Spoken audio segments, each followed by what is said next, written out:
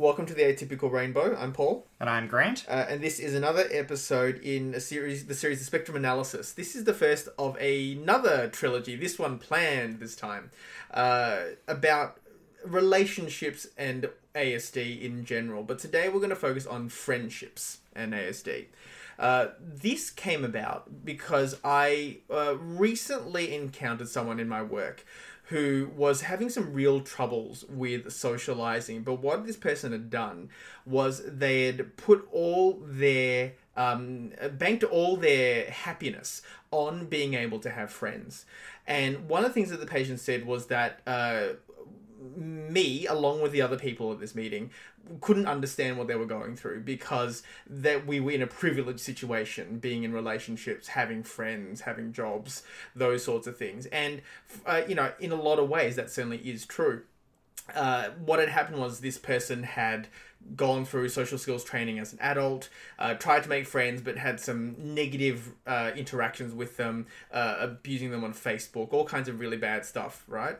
And so, of course, they were lonely, and that was the source of a lot of their anguish, and it was completely understandable. Like, I listened to this story and I thought, I hear your pain. I feel really sorry for you, except then that was like the doctor part of me, but the person part of me thought, if I encountered you socially, I don't think I'd want to be friends with you either.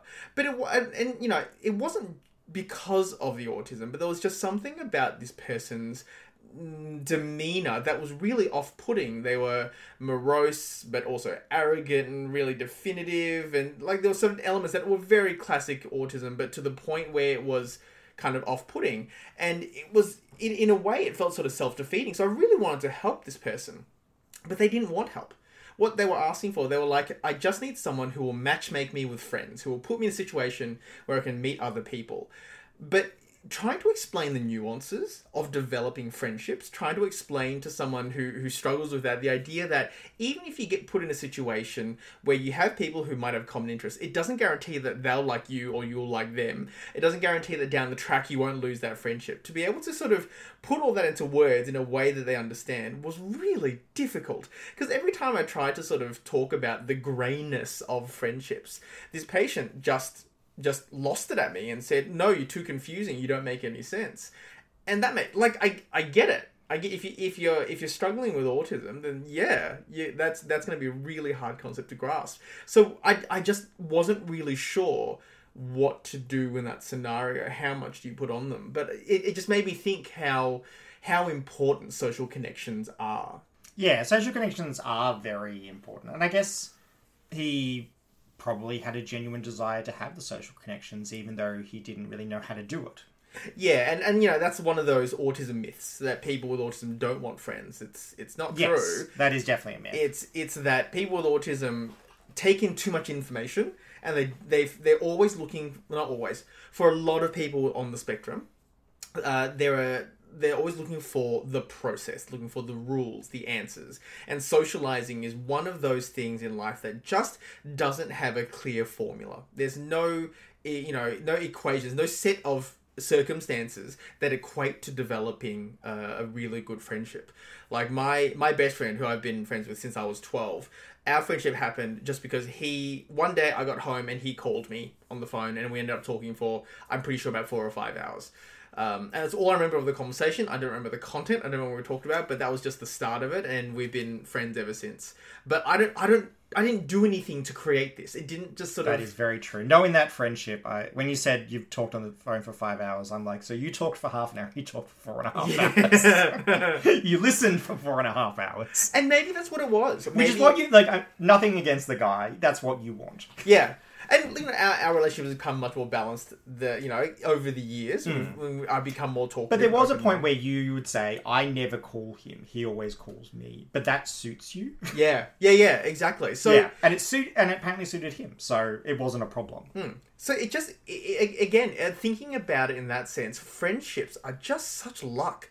Like you can put in all the right equations. You can try to put in, like, one of the things that I find is that I socialize better when there's an activity. I hate going into a situation that is just for the sake of socializing. It drives me absolutely insane. Because I don't have a foundation. It's like, trying to walk through quicksand. I constantly feel off balance. Like, at any minute, I'm just going to be sucked in and just drown. So, whereas if it's something like... So, one of the things that I do is I go to trivia on a Wednesday night. And I love it. I love trivia. I love quizzes. Surprise, surprise.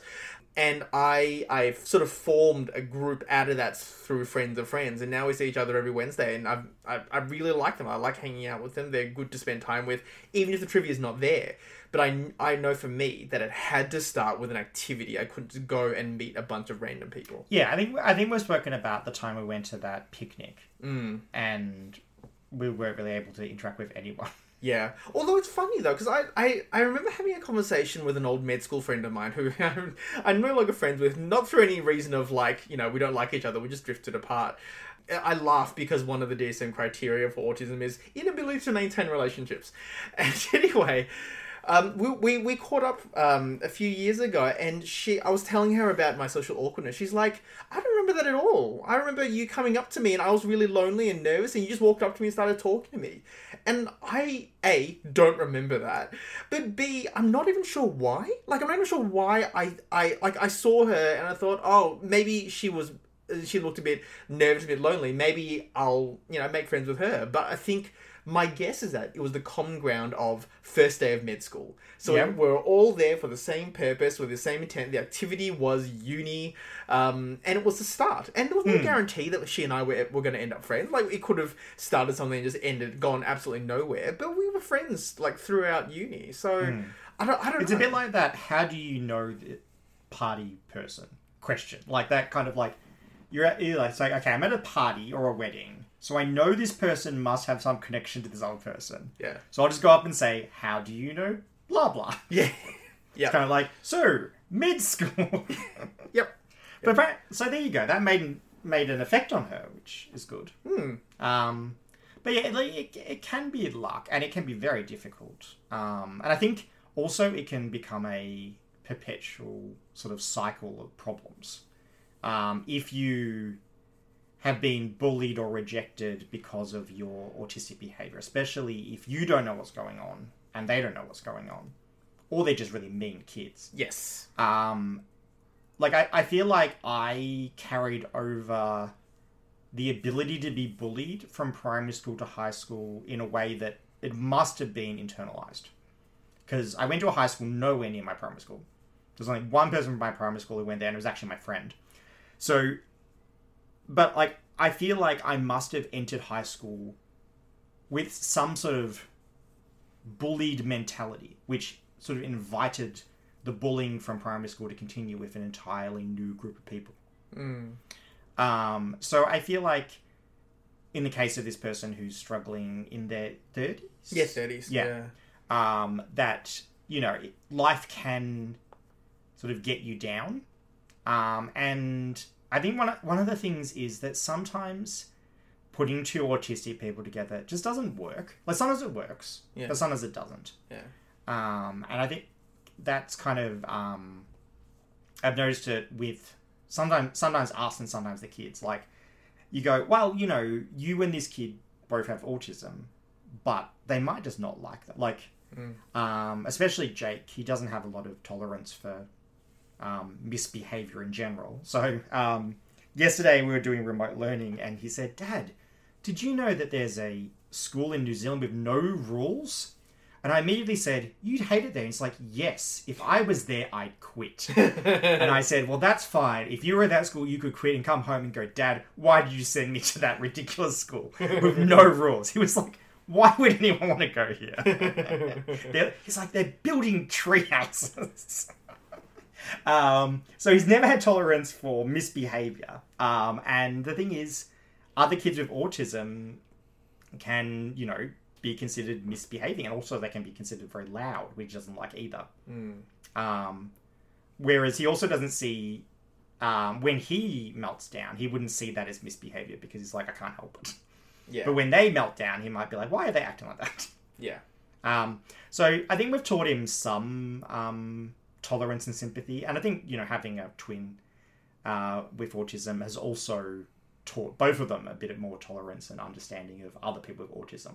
I think it's also a social skills thing, that the virtue of having siblings, particularly a twin. Yeah. I think you incidentally have practice at interacting with your peers, and we've spent a lot of effort moderating their behaviors too, trying to teach them about how to be empathetic, how to regulate your emotions, if you need to separate yourself when you're feeling frustrated, overwhelmed, how to take turns.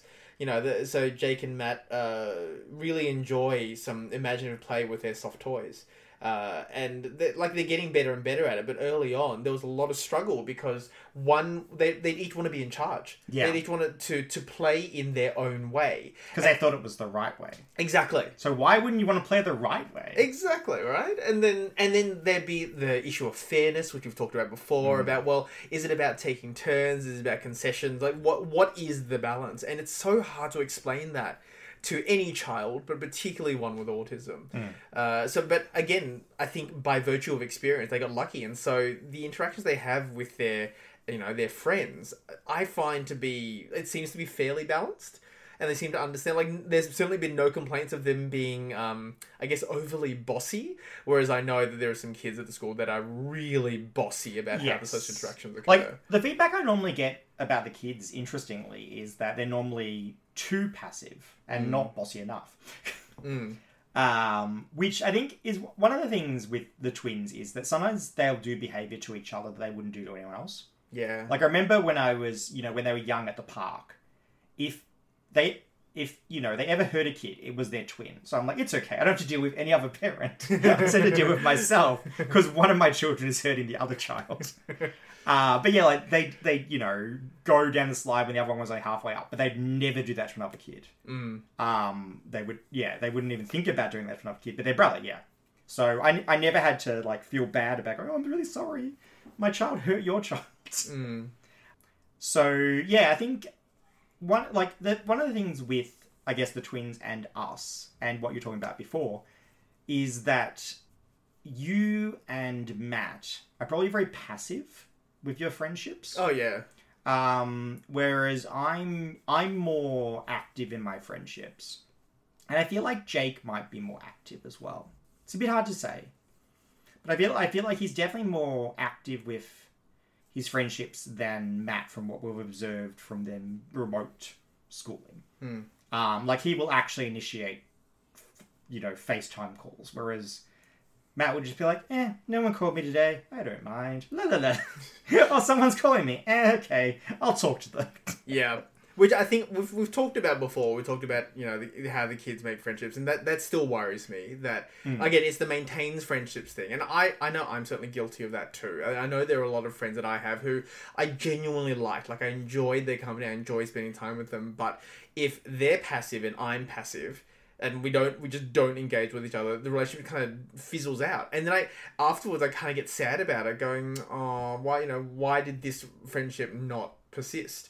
Yes. So there's actually another couple who we know where one of them is quite outgoing and one of them is quite introverted.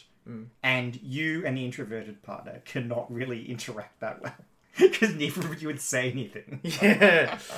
Yeah. You kind of need at least one of us to be there. So true. Just to start the three-way conversation.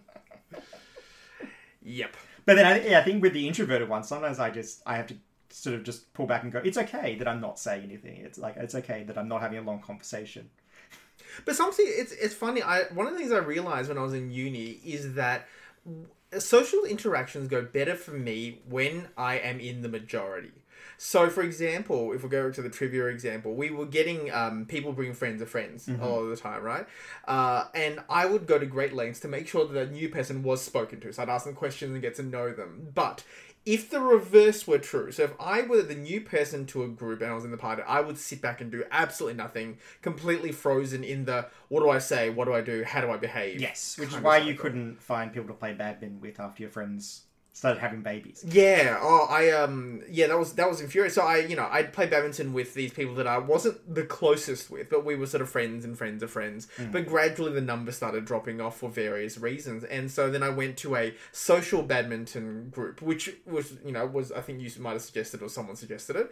And I thought, oh, well, if I like badminton, that's the thing to do. But I was frozen. Like, I'd get there and I wouldn't know how to start a conversation. I wouldn't know how to ask someone to play a game. Like, the whole thing would be unbelievably awkward. But also, I was one of the few people who was there by themselves. Yes. So everyone else had brought a friend who they were kind of partnering up with. And so I gave up on the whole experience and decided, well, I like badminton, but not enough to put myself through this kind of hell. Yeah. So it needs to be the right activity. Because I think the same thing happened to you with the boxing class. Because it was sort of a paired activity and you used to go by yourself. Yeah. Like, originally you had a lot of trouble, but I think you found someone who you would often pair up with. But then they stopped coming, and then you stopped going. Yeah, well, it wasn't just a social thing. It was a physical mismatch issue because I'm not the strongest, I'm not the weakest, but by virtue of people pairing up with their friends or coming along with someone who was of equal kind of physicality, I could never quite find a match. So at one point, I'm about 5'7" and about 80 kilos. I was paired up with like a 5'4", 40-kilo woman because she was just the only one who didn't have a partner. I thought, I'm not getting anything out of this. I can't. Like, don't get me wrong, short people can be strong. She wasn't, and that's not her fault. She was there to train and to upskill, but it just didn't work. I just could never find a match, and I was just really frustrated that my fitness depended on someone else being of a certain way. Whereas going to like a body attack class, it didn't matter what other people did. It was just me following along, and I could do it at my own pace in my own way, and it was fine. So I think. Coming back to this patient that I saw, the problem with the patient was that he wanted the world to change for him. He wanted the world to change around him because he's like, I've done all the work, I've tried, it hasn't worked. It's not fair that I don't have friends and everyone else has friends.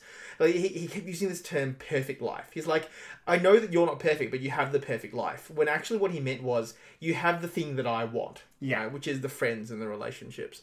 And I think it was just kind of, I'd kind of gotten to this point in my life where I thought, okay, I have to decide for myself what is worth it, and I have to accept the fact that some things, on balance, aren't worth it. So as much as I might like badminton, if the socializing is too much for me, then I just have to be willing to give it up and not lament the fact or blame other people for not trying hard enough to engage with me, which is what I very, very much used to do. Like when I was younger, and when I say younger, I mean into my 20s. I used to be very much like, why aren't you putting in effort to our friendship? And in a way, I think I was spoiled, really. I was going to say blessed, but really it was spoiled because of my best friend, because he was so outgoing and so proactive and would call me, like, we would talk every day when we were in high school, and then we went out every second day. Now it's kind of every week, but the fact of the matter is it's still once a week at least we have a casual conversation, and it's mostly because he calls, and sometimes I call, but I get paralyzed by the,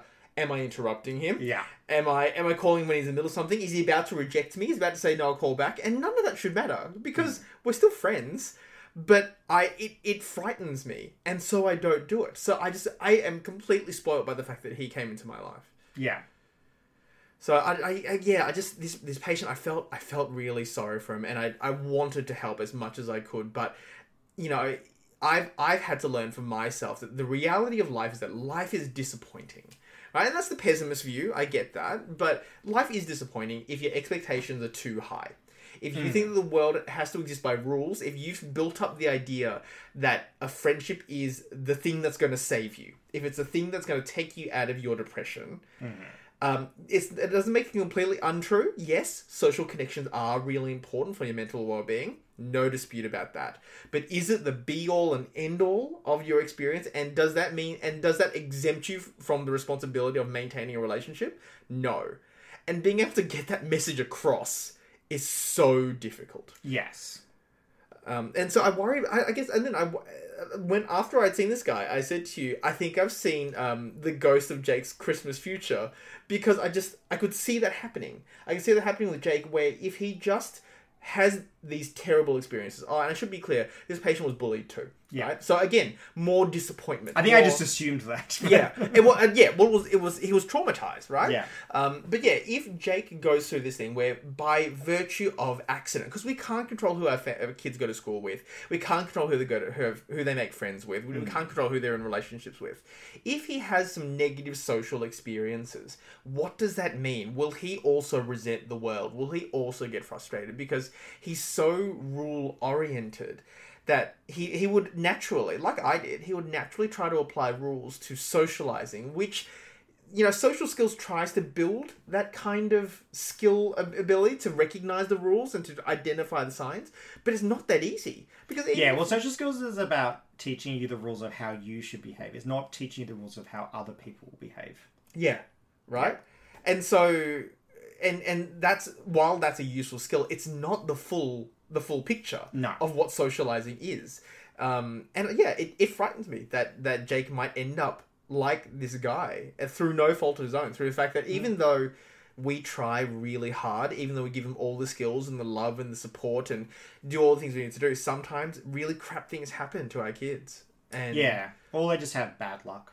Right? Because I'd say that, you know, my best friend in, you know, early high school was probably like also luck, but kind of the opposite to your friend, in that I could be like really full on and kind of weird, and he was just fine with that. Yeah.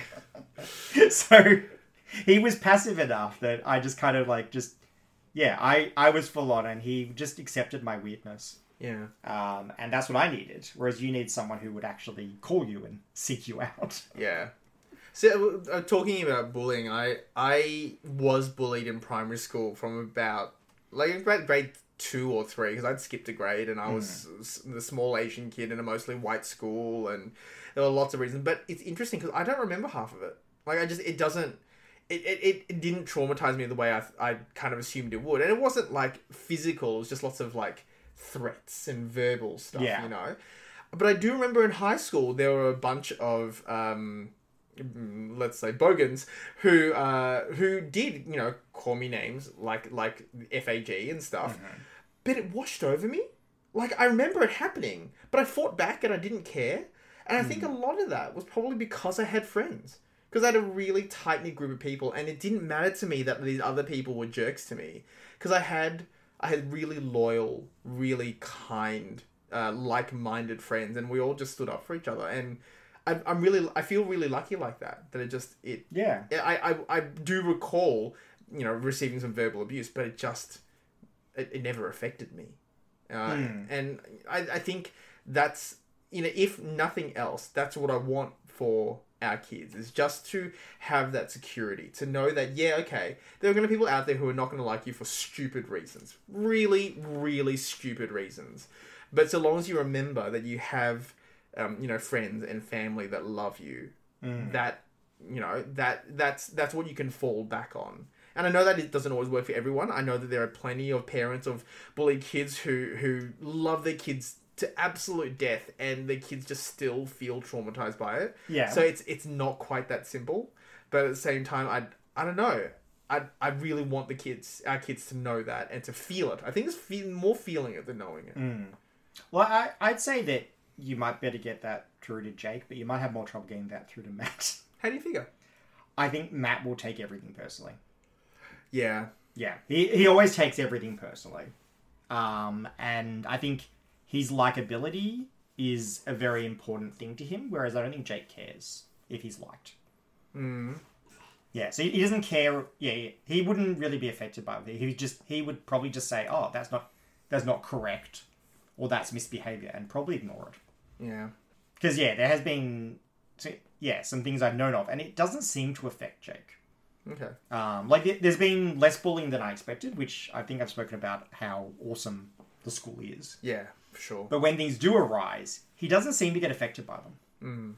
Whereas Matt does. Yeah. Well, we should tell that story. The one. So there was we've had conferences with Matt's teachers in the past, and all of them have been, when told that Matt has autism, they're like, really? We'd never see it. You'd never know. And we're like, yeah, it doesn't mean it's not there. But one of them, his grade 2 teacher, actually got to witness it. Yeah, so we did pre-warn, like we told her, and she's like, really? I would have no idea. Although I think she'd been told he had autism, but she hadn't seen anything in there. And I think we told her that he's very sensitive to certain things. And I think I didn't tell her as much as I told the grade 1 teacher, because I feel like I told the grade 1 teacher all this stuff, and then she never saw it. Yeah. So I think by the grade 2, I said less, because I wanted to just let them have whatever, relationship they had. But yeah, so there was one day where, like, shortly after we had our Get to Know You parent interview, where Matt came out with one of his friends, and he was obviously quite upset. And this is a lovely boy who's always looked after him from prep. And this other boy told me that they'd been doing a word game. So the teacher would give clues, and the clues were in the form of I can't remember the little... I think it was Silly Sally or something. So Silly Sally liked things that had no double letters, but didn't like things with double letters. So the teacher had said, Silly Sally likes Jake, but doesn't like Matt. Like, Jake wasn't in the class, but she just done that as an example because they were twins. And Matt was devastated. He started crying. He had a meltdown. And it really took the teacher by surprise, even though we told her this could happen. Because this was probably about a term in, and she'd never seen any sign of this before. But once it happened, it happened. Like, he was just devastated at just the concept of a fictional character not liking him. So I got an email from the teacher, as well as this lovely boy bringing him out and explaining the entire thing to me while Matt just stood there being sad. So yeah, the teacher was like, I'm really sorry. Like, I didn't mean for this to happen. I'm like, it's okay. I know you didn't mean for it to happen. And and negative feedback from Jake can also devastate Matt. Even though, it's balanced against a lot of good stuff, he'll focus on the negative, which is a bit like you. So maybe this is the episode about how Matt and you are similar socially. Yeah. Well, there's look, the reality is that although autism is a spectrum, the fact of the matter is that the traits are shared. Yes. There are commonalities for a reason. This is why we can give it a label, why we can say that people who on the surface may not appear to have the same kind of traits do still have it, because they just it presents itself in different ways. Yeah. And it's interesting. Whereas I think, to bring it back to friendship, I think you developed a thing where you just cut people out as soon as there's any sign. Oh yeah, I know that I can't tolerate certain things, because my memory is very selective. But when I often remember the bad things better than I do the good things. Yeah, you'd be like, today, 200 patients liked me and one didn't. Yeah, why didn't they like me? Yep. Absolutely. Yeah, or there was an incident with you and a friend where this friend had cut themselves off from you. Yeah. And you actually reconciled with them to some degree, not to the same extent, but I was very much like, nope, not interested, not going to reconcile, I'm done, just cut. And I barely had anything to do with this person, but when I did interact with them, I liked them. But there's one negative event that hurt you really badly. I just went, no, sorry, can't do it anymore. Yeah. Because the problem is, for me, it's poisonous. Like, it taints the relationship. Any negative thing is always going to be something that I'll never quite feel the same way about that person. And I feel like if I can't do that, and if I wasn't that close to them to begin with, then I'm just like, it's just easy if I cut you off, I've got friends in my life who to some degree, there's something I disagree with, or sometimes I find them frustrating. But when the good overwhelms the bad, then I'm like, okay, I'd rather have you in my life than not. So it's not quite immediate, but certainly if you're on the fringe and you do something that pisses me off, you're gone and I'm done. And I don't have any energy. Like, I don't have energy to work on it, because, in a way, and this is self-defeating, I feel like I have enough friends in my life. I have, my trivia group, we've got our board games gang, I've got my best friend, I've got you. Like, I've got all these people that I'm okay with. Like, I'm not the kind of person who needs to be friends with everyone, who needs to have a large group of people. But it's self-defeating, because what happens if I lose touch with these people? Whether they move away into state, so it's not that we dislike each other, it's just it becomes harder to interact. Obviously, if our jobs mean that we can't see each other as much, like if something outside of our control affects the relationship, I'm going to be the first person to go, oh, too hard, can't be bothered. But it means that that's one less friend from an already very narrow list of friends. But it's all I can cope with. I mean, that's really the reality. I don't have enough energy to be able to work, spend time alone, be a parent, be a husband, and be someone's friend, all at the same time. I don't know how to manage all that. Yeah. So is there any positive thing to end on? Look... Like, do you think there's hope for this patient? I do and I don't. I guess part of the issue is I don't know this patient well enough to know whether or not his perspective on life has been coloured by his trauma. It undoubtedly has, but to what extent I don't know. And that was the hard part. Having met him for the first time, how much of it was the trauma versus how much of it was the autism. And they're going to be inextricably linked. Like, I know that for a fact. But there's only so much I can do for the... there's nothing I can do for the autism. I can do something for the trauma from a medical perspective. But the autism is hard because what it inherently depends on is that you have to acknowledge that you have to change to some degree. It is the balance. Other people have to change around you too. But the thing is that if all your worst traits are front and center when you meet someone, they're not going to want to invest the time. They're not going to go, oh, well, I'll give you a few months and let's build a friendship, and hopefully we'll have enough good stuff that the bad stuff becomes novel or becomes a blip, and like, that sucks. Like, I really, we talk about social skills groups. So, Jake used to go to a social skills group, but he's not friends with any of those people. It was just about training him up. Oh, yeah. Right? But none of the kids knew how to interact well enough to make friends. But this patient of mine, he wanted a matchmaker, like a friend matchmaker. And he did also want a relationship thing, but that's going to be a separate episode, thus a trilogy. Yeah. But the point is, he wanted a friend matchmaker, someone to put him in a situation where he could interact with other people and build friendships. And he even talked about the fact that, I asked him, what do you think your role is as a friend? And he's like, I'm there to be loyal and to defend them. And I'm like, that's beautiful. Except what happens when you disagree with them? And he's like, oh, well, we'll try to compromise. Otherwise, I'll let it go. And it was such a rehearsed answer. It was the thing that he probably got taught in social skills to do. But the problem was he couldn't control his anger. He had severe emotional dysregulation. And so if he disagreed with someone, it wouldn't be a matter of, oh, let's compromise. He would yell at them. He would tell them off. He would say, yo, you're wrong. Why are you thinking that? Like, that was what I got when I first met him. Just this barrage of you're wrong, you're wrong, you're wrong, you're wrong. And so I can't, I felt really bad for the guy, and there was only so much you could help. So it was this vicious cycle of he wanted friends, but didn't know how to maintain friendships. And so how much can you teach someone, particularly if they don't want to learn? Like, if he's decided that the world is at fault and he's not at fault, where do you go from there? What do you do? So I guess if we're looking for a positive, I guess what is not positive like that exists necessarily, but it's a hope.